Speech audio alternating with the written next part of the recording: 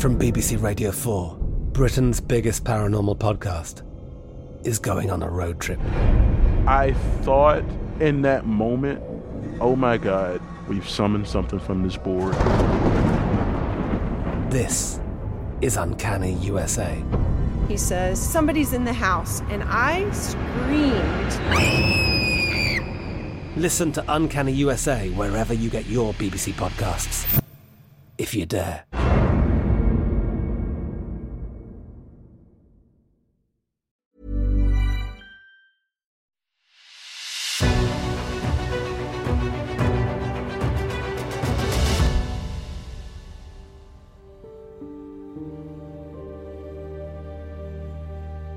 It's The Ancients on History Hit. I'm Tristan Hughes, your host. And in today's podcast, well, it is a big topic because we're going to be talking all about homosexuality and ancient Greece. In particular, we're going to be focusing in on this idea of Greek love. We're going to be looking at figures such as Plato and how he describes it, and the reception of Greek love by other cultures down through the centuries. We're going to be looking at the reception of Greek love in ancient Rome, in the medieval period, in the Renaissance, in the Enlightenment, and even down to the Victorian period with figures such as Oscar Wilde. And what's really striking as you listen to this episode is how closely entwined ancient Greece has been with homosexuality and thoughts on homosexuality down through the centuries, almost up to the present day and the late 20th century. Now, to talk through all of this, I was delighted to get back on the podcast Professor Alistair Blanchard from the University of Queensland in Brisbane, Australia. Alistair, the name might ring a bell. He was on the podcast recently to talk all about sexual fantasies about the Greco-Roman world. He sorted the fact from the fiction about the Roman orgy, about naked statues in ancient Greece, and also about why there are so many phallus symbols everywhere in Pompeii. Alistair, always a pleasure to have him on the podcast. And without further ado, here he is to talk about homosexuality and ancient Greece. Alistair, welcome back for another podcast on the Ancients. It's always great to see you. Thank you very much. Now, Greek love, ancient Greece, and I've seen you mention this in your book as well, it seems to have this central place in the, shall we say, the creation of modern homosexuality. Yes, if you want to talk about the story of homosexuality, particularly in the West, you've got to start with Greece. Greece becomes the place where people always choose to begin their story. It's the place that people keep returning to whenever they want to think through ideas relating to homosexuality. It keeps on cropping up time and time again. And forgive me, it seems quite a simple question, but I feel I need to ask this right at the start. What is Greek love? So Greek love becomes a term that takes off really under the Romans, and then goes on, and it's picked up in the 18th and 19th century, to refer to a kind of homosexuality which is designed to be morally pure, is designed to be socially acceptable. It's the kind of socially acceptable face of homosexuality. So it's designed to have this idea that it is in some ways spiritually uplifting and morally improving, as opposed to a sort of transitory physical kind of homosexuality, which, is debasing and degrading. Let's go to ancient Greece first of all then. What forms could Greek homosexual relations take?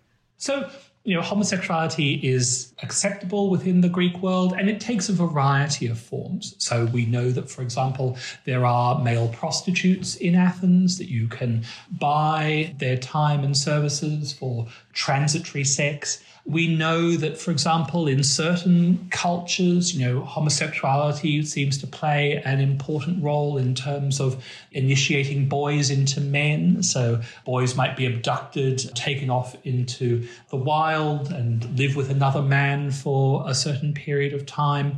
So there are all sorts of varieties of homosexual activity taking place in the ancient Greek world.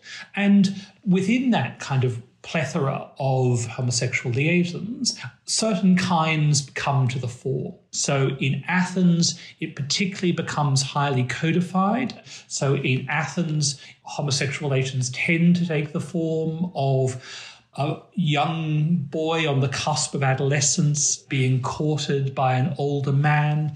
The boy eventually, after an extensive courtship, would then give way to the older man's advances. They would have a relationship largely exclusive for a period of a couple of years, maybe, until the boy had progressed from kind of adolescence into manhood, at which point they would then part ways. And that boy themselves, having become a man, may then take a younger lover. So that tends to be the form of socially accepted homosexuality that takes place in Athens, very codified and very ritualized. Do you know why there will regularly seem to be this asymmetry of ages in these relationships? Yeah, so this has often puzzled academics and scholars of homosexuality. Why is this relationship so asymmetric? And I guess the issue is to do with the idea that there should be a dominant partner and a submissive partner. And, if you're a citizen, a person who is exercising, for example, democratic rights in Athens, making governmental decisions, it's considered rather poor form to also be a submissive partner in a relationship. And so what we tend to find is that this asymmetry in homosexual relationships actually maps on rather neatly to an asymmetry in terms of political power. So the older man is the citizen, the younger boy doesn't have citizen rights, they can't speak in the assembly, they can't vote. Therefore, they tend to be the more submissive member in a relationship. And this asymmetry, of course, maps on very neatly to heterosexual relationships as well. So, for example, we see that women are excluded from the assembly and are often much younger than their husbands. So in standard age of marriage in Athens, the man is about 30, the woman is just on the cusp of puberty. So again, that kind of asymmetry in age maps onto sort of how heterosexual relationships are structured as well. And just before we go on to the reception of Greek love through these different ages, one thing which struck me with your book, and I've got it in my notes here, is the version that is the Platonic version of homosexual relations. I mean, could you unpack this and explain what this is? Yeah, absolutely. Very happy to do this because, in fact, it's Plato's version of homosexuality and what makes a good homosexual relationship that becomes the dominant and most influential model. Now, we need to start with the principle that Plato is an oddball. So the vision that he presents of homosexuality is not in accordance with how homosexuality is viewed by the rest of Athens. People may have read his texts and thought, well, that sounds like quite a good idea, but it's not the case that what he's describing is how homosexuality happened on the ground, as it were, in Athens. What he's presenting is a very idiosyncratic, very romanticized version of homosexuality that is in totally accordance with his own particular kind of philosophic agenda. And so what Plato does is that he co-opts homosexual relationships and puts them in the service of his philosophy. So what he does is that he uses homosexuality as a way of doing Platonic philosophy. So what he says is, that the aim of a homosexual relationship should not be about providing mutual pleasures for partners, which is in fact what most Greeks and Athenians would have thought actually a homosexual relationship was about. Actually, the purpose of a homosexual relationship is for one person to educate another. And in particular, that education had to have a certain aim, and that aim was that you would better understand the nature of the good and the beautiful. So what he does is that he takes a homosexual relationship and he puts it in the service of his philosophy. And he does this in a number of texts. He does this in 3 texts in particular. He does it in the Lysis, in the Phaedrus, and most famously in the Symposium. And in each of those texts, what he does is he makes homosexual relationships do work. Being a homosexual lover in Plato's version is rather exhausting. You never really kind of get to have any fun. All you're trying to do is trying to morally improve yourself. So, in the Lysis, it's all about how you should co-opt friendship to make yourself a better person. In the Phaedrus, it's all about using a homosexual relationship to leave this bodily realm and go and ascend to the gods and become one with the perfect. Most famously in the Symposium, he talks about how homosexual relationships should be a kind of reproduction. So he says that there are 2 ways to reproduce yourself. He said, you can reproduce yourself through heterosexual sex with a woman, and that will produce a child, and that child will be a bit like you, but it's a kind of imperfect form of reproduction. And for him, this is all about how do you become immortal. So one way to become immortal is to have children. But he says there's a much better way to do that. And that is, in fact, to educate someone, to implant not a body in another person, but to implant an idea or a form of education. And that way you kind of replicate yourself in the mind of another. And so through education, you can, as it were, achieve immortality. And so that's how you achieve the most perfect form of immortality, because unlike a child, which is only a sort of imperfect version of you, actually by educating someone, you can transmit your ideas perfectly into the mind of another person so that they almost become a clone of you. And that's what he thinks homosexual relationships should be about, is transforming the person into a kind of mini you. So it's the worst bit of relationship advice, right? Everyone says you should always never try and change someone. Plato's totally the reverse. He wants to completely change you and make you into a kind of mini Plato. So that's the first thing that he thinks homosexual relationships should do, is that they should all be about education. And for him, the sex is really secondary. So he's very dismissive of the sex. We use the phrase platonic love, meaning, as it were, asexual love. Now, it's not clear actually in Plato whether Plato is completely anti-sex, but certainly for him it's a very second-order thing. So, there may be some sexual pleasures attached, but really that's not what you should be having a homosexual relationship for. So that's the first thing, is it's about kind of education. The other thing is that he thinks that homosexual relationships are very good for teaching you about what is the good and the beautiful. And this is his famous description of what he calls climbing the ladder of love. And what he says is this, that essentially you fall in love with someone and, you're totally passionate about them. But what you realize over time is actually it's not the person you're involved in or in love with, it's actually the qualities that they have. So whether it's their kindness, whether it's their generosity, whether it's their sense of humor.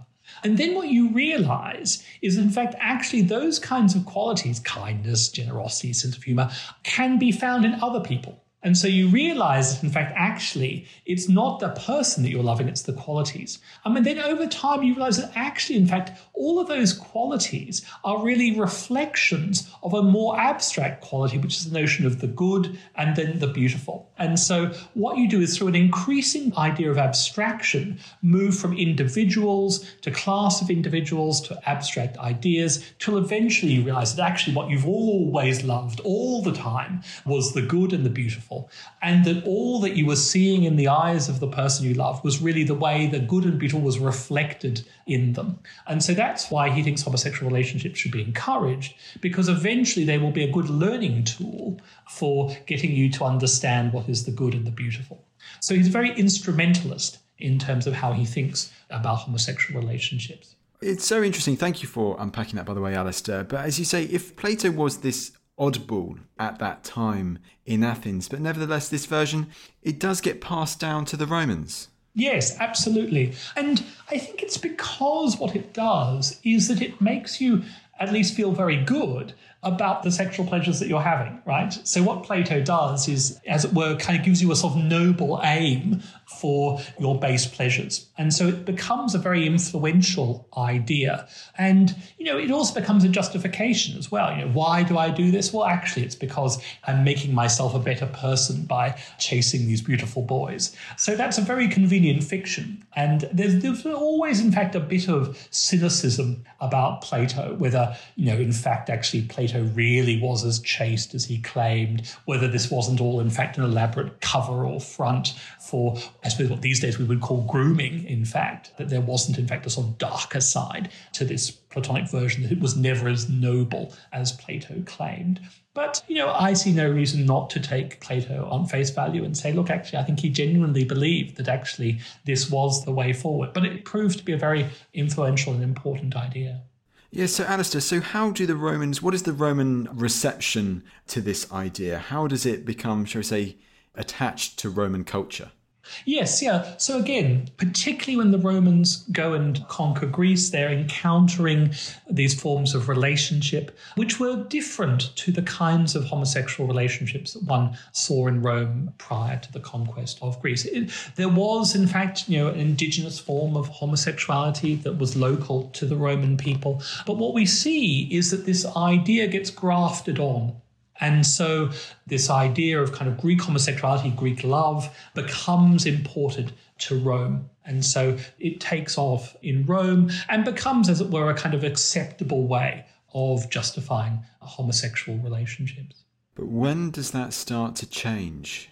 So there are a number of causes to change. First of all, I think, although it arrives in Rome, there's always a certain anxiety about it, partly because Rome is always concerned about foreign influence and loss of Romanness. And this seems to be a marker of a kind of diminution, a kind of dilution of Roman values. So there's always some sort of anxiety about it. I think also people become cynical about whether it's really as noble as it's claimed. I think also the other thing that has always been problematic about homosexual relationships is that in theory you have a sort of older dominant partner and a more submissive younger partner. But actually, in practice, the dynamic is rarely like that. And often, in fact, the younger partners seem to have a lot more power and a lot more sway than they should. So what you have is, for example, older men behaving foolishly for kind of beautiful young boys. They're lovesick, they're debasing themselves, they're describing themselves as they're slaves to these lovers, they're wasting their patrimony on beautiful boys, they're lovesick. And so, in fact, there's something vaguely emasculating about this dynamic. So in practice, there's some concerns about the way the relationships are behaving. And then if we go on to then the arrival of Christianity, though, Alistair, how does this very much affect the Roman reception of Greek love? Well, Christianity, of course, is a major break in terms of the treatment of homosexuality. So concerns in particular about homosexuality, the relationship between homosexuality and sin take off. And again, this is a way that the Christians can mark themselves out as different. So they don't indulge in homosexual activity just in the same way that they don't, for example, eat sacrificial meat. And I think, I want to put those two together because I think, it's easy to get overly caught up in ideas of sex and the body without realizing that, in fact, actually saying I'm not going to indulge in homosexuality is really about a kind of identity politics or a way of marking yourself out as different, but that it's part of a program of marking yourself out as different. So I'm not going to pray to the gods. I'm not going to pray to the emperor. I'm not going to eat sacrificial meat. I'm not going to indulge in homosexuality. So it's a part of a whole sequence of claims that you're making about yourself being different. And I think it's good to sort of put homosexuality and the rejection of homosexuality within that kind of register. It almost feels like a sacred oath you were making, was it, if you were joining Christianity, if that was put in that kind of bracket? Yes, as I say, it's, as it were, part of the identity of being a Christian, and it's about a look, it's about a style, it's about a lifestyle, as well as being a series of theological beliefs as well. And as we move on, therefore, into the Middle Ages, what discourse do we have for Greek love during this time? So during the medieval period, we largely see it disappearing, particularly from the West. What happens is that particularly texts like Plato, for example, disappear from the West. So there are very few of the texts that are circulating in Latin translation, for example. The number of people who are familiar with Greek is really tiny in the West in this period. So Plato gets forgotten. In particular, I think the other thing that sort of is unfortunate for Plato is that, of course, he's always overshadowed by Aristotle. And so Aristotle exists in a billion different kinds of Latin translations. People are very familiar with Aristotle. So there's a sense in which kind of you've got Aristotle, why do you need Plato? So Plato gets, in a sense, slightly forgotten. There are certain Platonic texts, the Cratylus, for example, which continues, but really there isn't a huge amount of Plato in the medieval period. Where that changes is, in fact, with the fall of Byzantium. and the arrival of Greek back into the West. And in particular, at some of the early big theological meetings, there are a number of Greeks who come across from Byzantium to Italy, particularly Florence, also Rome, and they are figures who are very well versed in Plato. They know their Plato, and they reintroduce the Platonic texts to the West. And this new kind of story, these new kinds of texts take off so that people go mad for them. And in particular, what these Platonic teachers realize is that there's a huge audience for people who want to hear about Plato. And once Byzantium falls, or even when, in fact, Byzantium's in problems, they realize that they can make a living for themselves in the West pushing Plato. And so we see the rise of these kind of traveling Platonic teachers who are attaching themselves to the papal court. They're attaching themselves to prominent cardinals, rulers of various city-states in Italy, and they're entertaining people with their lectures on Plato. And it's this way that the texts, the Platonic texts, the Phaedrus, the Symposium, get reintroduced into the West. And people, as I say, go crazy for them. And being reintroduced and people going crazy for them, Alistair, did that also Spring Roots knew the opportunity for these texts and for aspects of Greek love to be debated again? Absolutely. Because, of course, what happens is there are already a few teachers who are less than happy about these arrivals of these jobbing Platonists who seem to be drawing the crowds, getting all the plum papal positions. So they push back. And so they say, well, look, actually, let's have a look at these texts and see, are they really the kinds of things that we should be encouraging? And as a result, Greek love becomes one of the sort of lightning rods for discussion, because these texts seem to be promoting a morality and a kind of homosexuality that is deeply antithetical to the morality of the contemporary period. And so what the Platonic teachers do is they say, oh, look, you've misunderstood these texts. And they lean very heavily on the kind of educational, philosophic development side of things that Plato was pushing.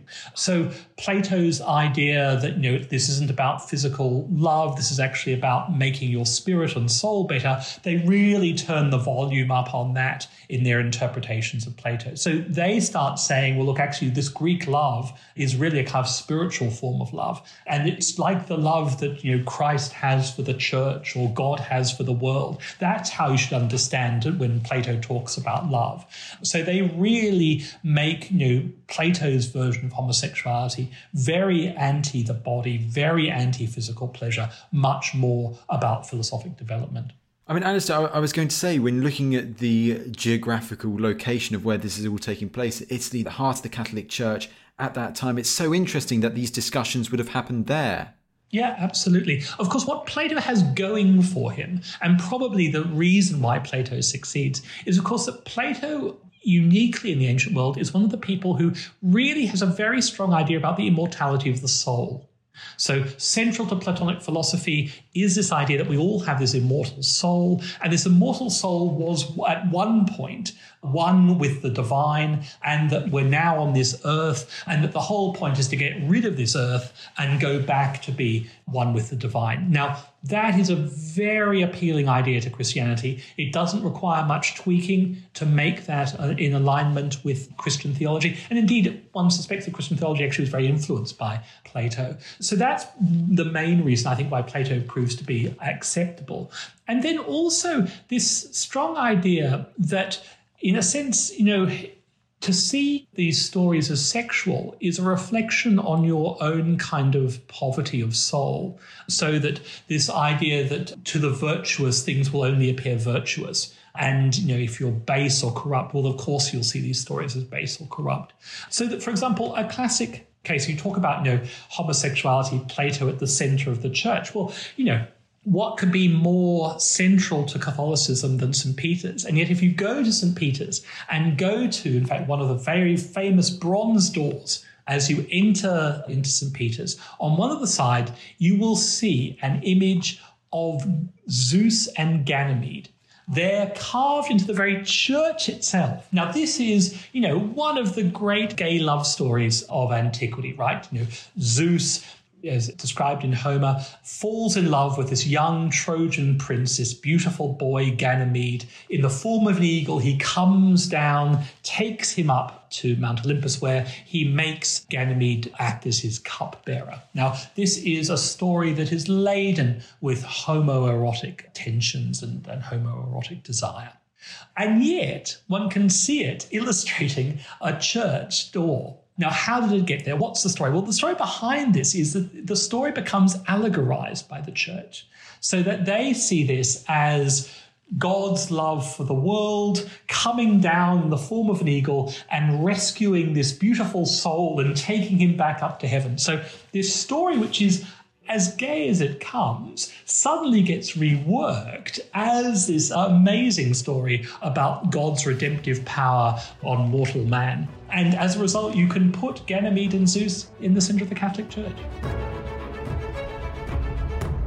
There are stories to tell, myths to explore, legends that shaped the medieval world to captivate the imagination. I'm Matt Lewis, and with my co-host, Dr. Kat Jarman, I've gone medieval. We're waiting here for you to join us.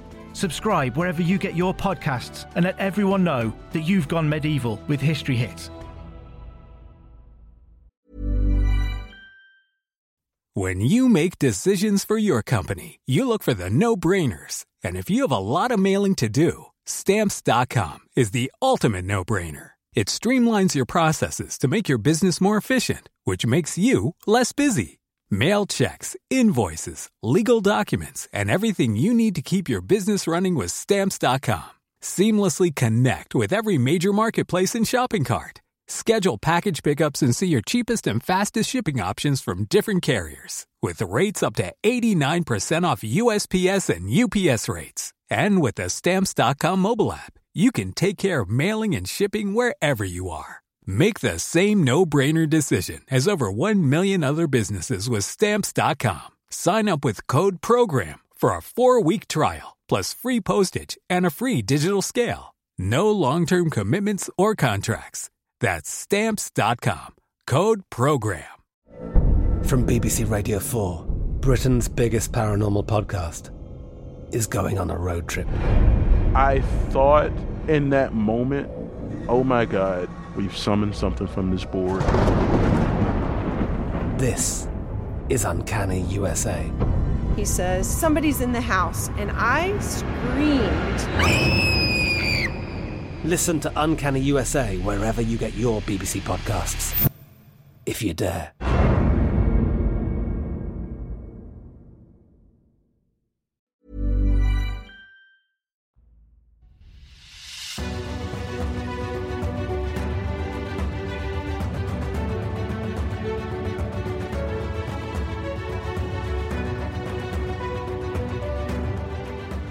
Alistair, it's so interesting when you compare or contrast pre-fall of Byzantium to post-fall of Byzantium, Renaissance, medieval, St. Thomas Aquinas with something like this. How views, how perspectives changed, and arguably changed quite quickly.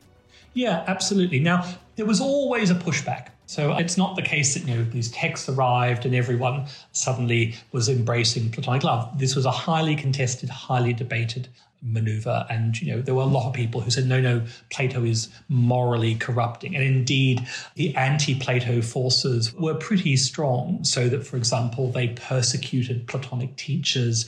There was the case of a teacher who was accused of poisoning his students. So there was a pushback against them. And one sees these pushbacks coming in waves time and time again as moralists seize this kind of Platonic influence and try and push back against it. But they never succeed in getting rid of it. And I think that's the important thing, because it always has this fundamental ambiguity.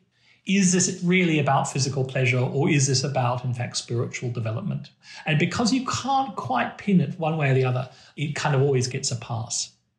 Now, just before we move on from the Renaissance, I must also ask about Donatello and Michelangelo's, both of their David statues. Because, Alistair, these statues, do they play an important role also in this resurgence of Greek love of the Platonic version at this time too? Yeah, absolutely. Because, in fact, the Donatello David is a fascinating work because it is probably the first important nude statue that we see in the Renaissance, fantastic bronze. And David is portrayed as a highly desirable sexual young man. I mean, if it was a piece of classical art, you would describe him as a kind of pin-up boy. I mean, he's a kind of homosexual fantasy made real. And so Donatello is working with this tradition. He's clearly been influenced by this tradition. And so in addition to, as it were, the ancient world providing a kind of philosophy and intellectual justification for homosexuality, what it's also doing, particularly through its idolization of the beautiful male body, is also providing an aesthetics for homosexual appreciation and homosexual desire. So artists who are attracted by the male body, by the potential of the male form to encapsulate beauty, find in the works of antiquity a model or a pattern that they can adopt. And so we see that with Donatello, we see it most notably with Michelangelo, artists responding to the homoerotic tensions that we see running through classical art. Classical art becomes a model that you can turn to if you want to create the desirable male form. Well, there you go. Is that quite a link back to our previous podcast about these sexual fantasies, how this is an example where actually a naked statue has got sex more attached to it, shall we say? Yeah, absolutely, absolutely. So we now project our stories or our fantasies about this. I mean, again, one suspects that also the artists themselves are playing with this ambiguity. So particularly with an artist like Michelangelo, he can famously do drawings of Ganymede, Zeus and Ganymede, give them to a young man who he's clearly attracted to. But, is it, as it were, the story of the soul being saved by God's love? Or is it, in fact, a kind of love note to someone under the code of classical mythology? It's probably both. And the fact that it can be both, I think, is part of the attraction and utility of this material. All right, Alistair, let's move on then to the Enlightenment quickly. The reception of Greek love during this time period. What happens? Go. Right, okay. So I guess what we see in the Enlightenment is a pushback against the rise of clericalism, the rise of the church, and a kind of pushback against this kind of morality that the church has been pushing. And as a result, people are looking for new models. And again, Plato seems to be a really useful model because there is an ethics there. It's an ethics that seems acceptable, and so you can adopt it. So even if you're sort of anti the church, you can at least sort of go along with Plato. And so we see Platonic texts being picked up, but also, with the Enlightenment and then going on forward into the sort of 19th century, what we're also starting to see is figures who are identifying as homosexual or figures who are identifying as, having a strong same-sex attraction, even if that's not their only exclusive form of attraction, looking for models for themselves, trying to find themselves. And in doing so, they turned back to antiquity. And in antiquity, they seemed to find, as it were, a history for themselves, a kind of genealogy. And so we see, I guess, the beginnings of people kind of starting to write what one might call gay histories, or at least getting a sort of gay genealogy together. So we're starting to see names put together of famous gays from antiquity put together. I mean, because on the one hand, if you're talking like that titans from this period, Alistair, associated with this, like, on the one hand, you've got figures such as Frederick the Great of Prussia, but on the other hand, you've got someone like Marie Antoinette too.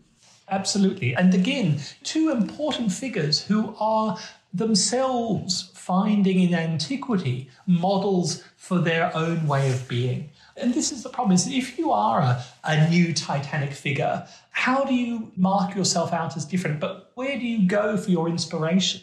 And the antique past seems to it. So, for example, as you say with Frederick, what one sees in him is a desire to try and find a vocabulary, a way of being for these kind of intense male friendships. And he finds it in the stories of Orestes and Pylades. He finds it in Zeus and Ganymede. He finds it in all sorts of famous stories of antiquity of lovers. And so this becomes a model for him. The case of Marie Antoinette is kind of interesting because there, in fact, what seems to be happening is, in fact, models from antiquity are in fact imposed on her. So We have, for example, a number of critics of Marie Antoinette who are imagining what kind of sort of debauched life she's leading. And intriguingly, where they often turn to is, for example, accusations of lesbian attraction, portraying her as the new kind of Sappho that is luring women into morally corrupt ways. So she becomes this kind of corrupting force. Well, you mentioned Sappho there, so if you don't mind us taking a quick tangent onto that now, Alistair, because when looking at female desire for other women in antiquity, I mean, what material do we have from antiquity that highlights this, and why is Sappho such a prominent figure in it? Well, because first of all, she's brilliant, right? I think we just need to say that, right? I mean, Sappho is so innovative, so clever, such a fantastic wordsmith. The way she plays with images, I mean, she's just brilliant. And, everyone in antiquity knew that. And she had numerous kind of imitators as well, people who did versions of her poems, translated them into Latin. For example, famously Catullus does this. So she's famous and she kind of circulates in all sorts of ways. She's important because she really is our only voice in terms of expressing female same-sex desire. She's our only voice, but gosh, she's a good one. And the way she describes passion, famously, one of her poems survives to us because it's preserved by a writer who says, look, no one describes what it means to be physically in love better than Sappho. And, he then gives a long quotation from Sappho about, what it's like to look at someone that you're in love with, and the way in which a fire runs under your skin, the way you sweat, the way that your tongue is tied, the way your heart beats faster, the way that you feel kind of close to death. I mean, no one describes, what it feels like to be in passion and in the throes of love like Sappho. So that voice is so distinctive, so clever, so articulate, that she just drowns out everything else. So that's why Sappho is so important. And she becomes then the inspiration for generations of women who are otherwise struck dumb by society. They are unable to articulate. Society is not interested in providing them a vocabulary for expressing their desires. It doesn't want to hear their voices. Well, in the voice of Sappho, they find themselves, and they find that, repeating the lines of Sappho becomes a way for them to speak. And so that's why I think Sappho is so important in understanding the operation of female same-sex desire. Because this link with Sappho, this inspirational figure of Sappho, does it really seem to kick off during the 19th century? That's certainly where we start to see the lesbian Sappho take off. I mean, it's interesting. In the 18th century, Sappho is occasionally represented as a sort of raging heterosexual. So there's a very famous story about Sappho falling in love with a boatman, a ferryman by the name of Phaon, who then rejects her advances, and she goes and then throws herself off a cliff. And this is supposedly the reason for her suicide off the Deucalion cliffs. Now, she then becomes, as it were, a kind of person who represents kind of mad, passionate, heterosexual love. That's the 18th century. That's the acceptable Sappho. The kind of lesbian Sappho really has to wait a little while to take off. It's interesting, people often wonder whether the French painter David can paint a bad picture. Well, there is, I think, what is the worst David out ever, and I invite people to Google it and tell me if I'm wrong, but the worst David out is, in fact, his famous portrait of Sappho and Phaon together, which is, without doubt, one of the worst pictures ever painted. And I feel that, even David realized that there was something wrong with this image of Sappho blissfully in love in the arms of a man. I've written down that painting's name, Sappho and Phaon, to have a look after this podcast episode. It's terrible. I can't tell you how terrible it is. Well, I mean, let's keep there for on the 19th century a bit longer there, to also talk about Greek love during the 19th century, because there seems to be a lot of discourse about Greek love in the 19th century. Well, I mean, the 19th century is, of course, the period when sexology, the study of sex, begins to take off in a kind of serious way, particularly towards the final decades of the 19th century. So it's the kind of place where there is a lot of discussion of sex. Of course, obviously Freud will come along and make sex kind of central to his principles and his whole kind of philosophy. So sex is very much on the cards in the 19th century, and it's in that context that it's emerging. But it's also the period in which we're starting to actually see what we might call gay liberation take off. People are identifying as homosexual, and they're starting to push back against the strictures that society is forcing on them. So we're starting to see the movement for law reform, the idea that homosexuality should be acceptable. And in particular, the Greeks play a really important role in this, because one of the ideas in circulation is this idea that homosexuality is a form of disease or a form of mental illness or a form of sickness. And the Greeks are really important because the Greeks allow you to say that just can't be the case. The Greek culture, which we put on this pedestal, which we think is fantastic, which did all these brilliant things, was totally accepting of homosexuality. So how can it be the case that these people were also brilliant but sick, right? And so Greek becomes the answer to the kind of people who want to say, look, actually homosexuality is just a form of mental illness. And so the Greeks become a really important in very early stages of the homosexual rights movement, because the Greeks provide the answer to people who want to try and cure you, people who want to think that they can train you out of your homosexual desires. Well, actually, the Greeks show you that, in fact, actually it's kind of natural. And that's why, for example, in the Wilde trial, Wilde leans so heavily on this idea of Greek love and the Greeks as a justification for his kinds of activities. Let's keep on Oscar Wilde then, because Wilde, he is a classicist at heart too. He knows his Platonic texts. Look, everyone forgets, that Wilde is probably, one of the most distinguished classicists of the 19th century, right? So he is a student at initially Trinity College Dublin, where he does fantastically well in his exams, tops the class at Trinity College Dublin, then moves to Oxford, where again he performs spectacularly well in his exams, getting a double first. He's really a very distinguished scholar in his own right.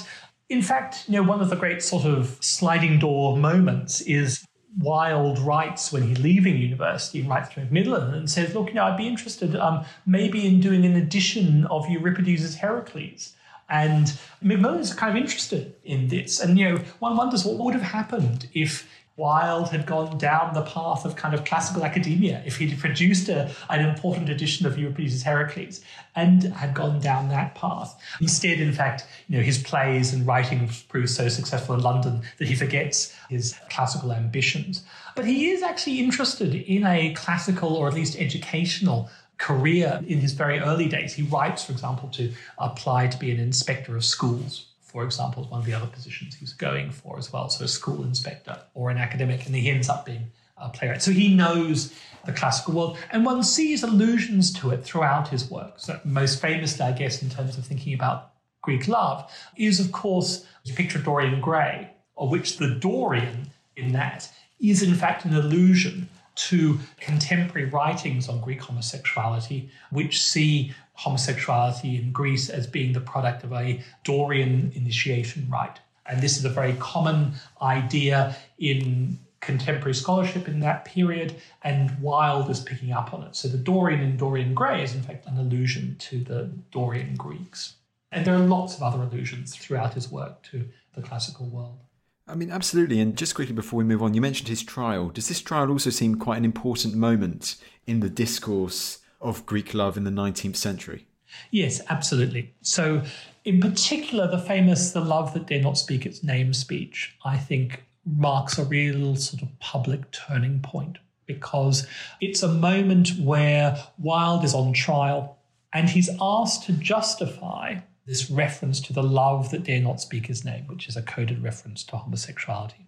And Wilde gives this defense, and he's looking at the love that dare not speak its name is this noble affection, which we can trace all the way back to Plato, that Plato makes the very basis of his philosophy. And he traces it forward, and he goes from Plato through to David and Jonathan, through to the contemporary period, Shakespeare, and then ends up, says, it is a kind of love which we don't understand today, but it is noble, it is kind, it is pure. It's not something that we should be despising. We should not be putting people in the pillory for it. Now, this speech, at least according to contemporary accounts, was greeted by rapturous applause.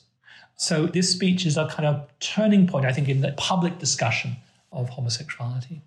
The other thing to say is that it's not just Wilde. Wilde is part of a kind of much larger movement of people who are, enthusiastic about the Platonic texts that they've been reading, that they've been studying at university. Plato is on the university curriculum, and they're really seeing, themselves in these Platonic texts. And so, Alistair, just before we wrap up, if we then go to the 20th and the 21st centuries, it's such a huge question, so I don't expect a huge essay answer. But as an overview, what has happened since Wilde in this field? Right. So it's interesting. So Wilde establishes the way in which you use the Greeks, right? You piggyback on the prestige of the Greeks to advocate for political reform. And that model goes into the early part of the 20th century. So we see, political campaigners pushing this idea. I should also say that in addition to kind of relying on the sort of Platonic text and Platonic vision, you can also piggyback on the erotic potential of Greek art as well. So we see people reproductions of classical statuary that is clearly designed for a gay market. There are certain kinds of statues which seem to occur in people's houses that we know had same-sex attractions. So there are certain, as it were, plaster casts that are doing the rounds as a way of making a sort of publicly acceptable form of homosexual desire. This, of course, then feeds into, for example, things like the physique movement as well. So in the 50s and 60s, people who are interested in kind of bodybuilding magazines, particularly gay men who like kind of bodybuilding magazines, will often justify the production of these bodybuilding magazines on the basis that we're just imitating the Greeks. And some of the names of these bodybuilding magazines, things like the Grecian Guild, for example, really play very strongly on it. And also it's a good way of kind of showing off the male body. You dress it up in a posing pouch, put it against a column. You can claim this is just a perfectly acceptable bit of classicizing art, even though you're finding it deeply erotic. And that kind of idea of legitimating homosexual desire in the guise of the Greeks really goes into the 50s and 60s, but it starts to look a little old hat. It starts to look a little too apologetic.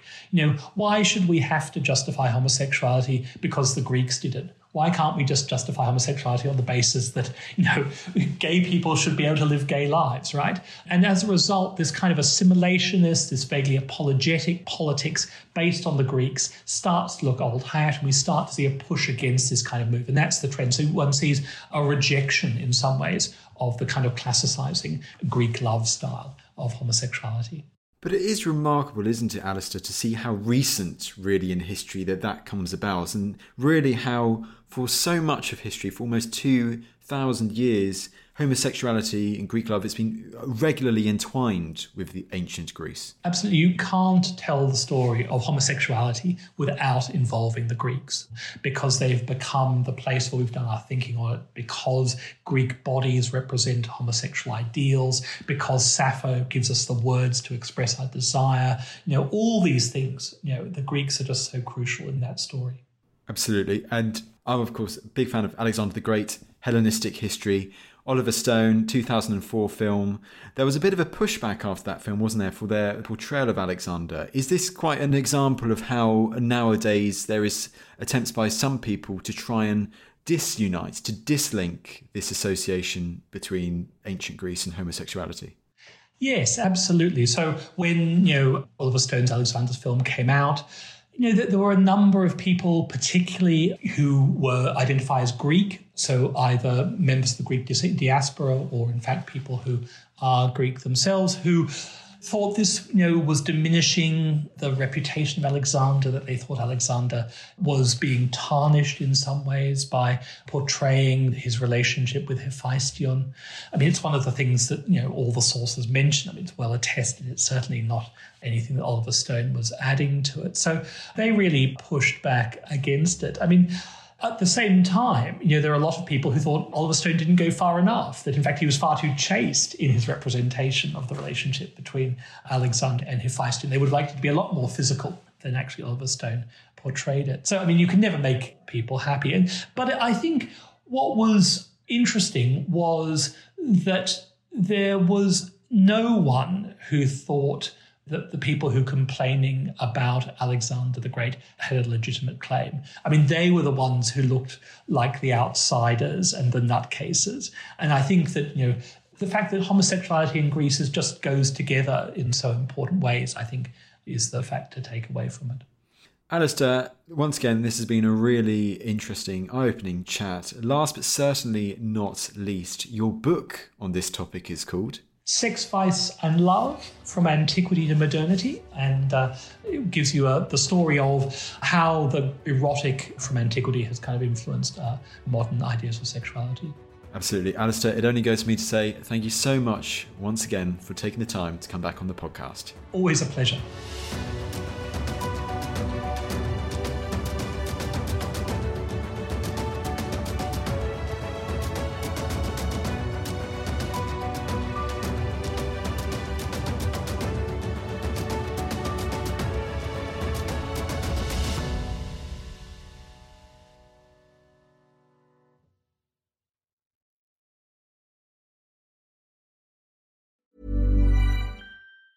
Even on a budget, quality is non-negotiable. That's why Quince is the place to score high-end essentials at 50 to 80% less than similar brands. Get your hands on buttery soft cashmere sweaters from just $60, Italian leather jackets, and so much more. And the best part about Quince, they exclusively partner with factories committed to safe, ethical, and responsible manufacturing. Elevate your style without the elevated price tag with Quince. Go to quince.com/upgrade for free shipping and 365-day returns.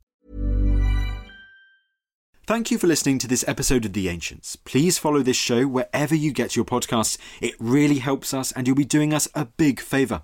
Don't forget you can also listen to all of these podcasts ad-free and watch hundreds of documentaries when you subscribe at historyhit.com/subscribe.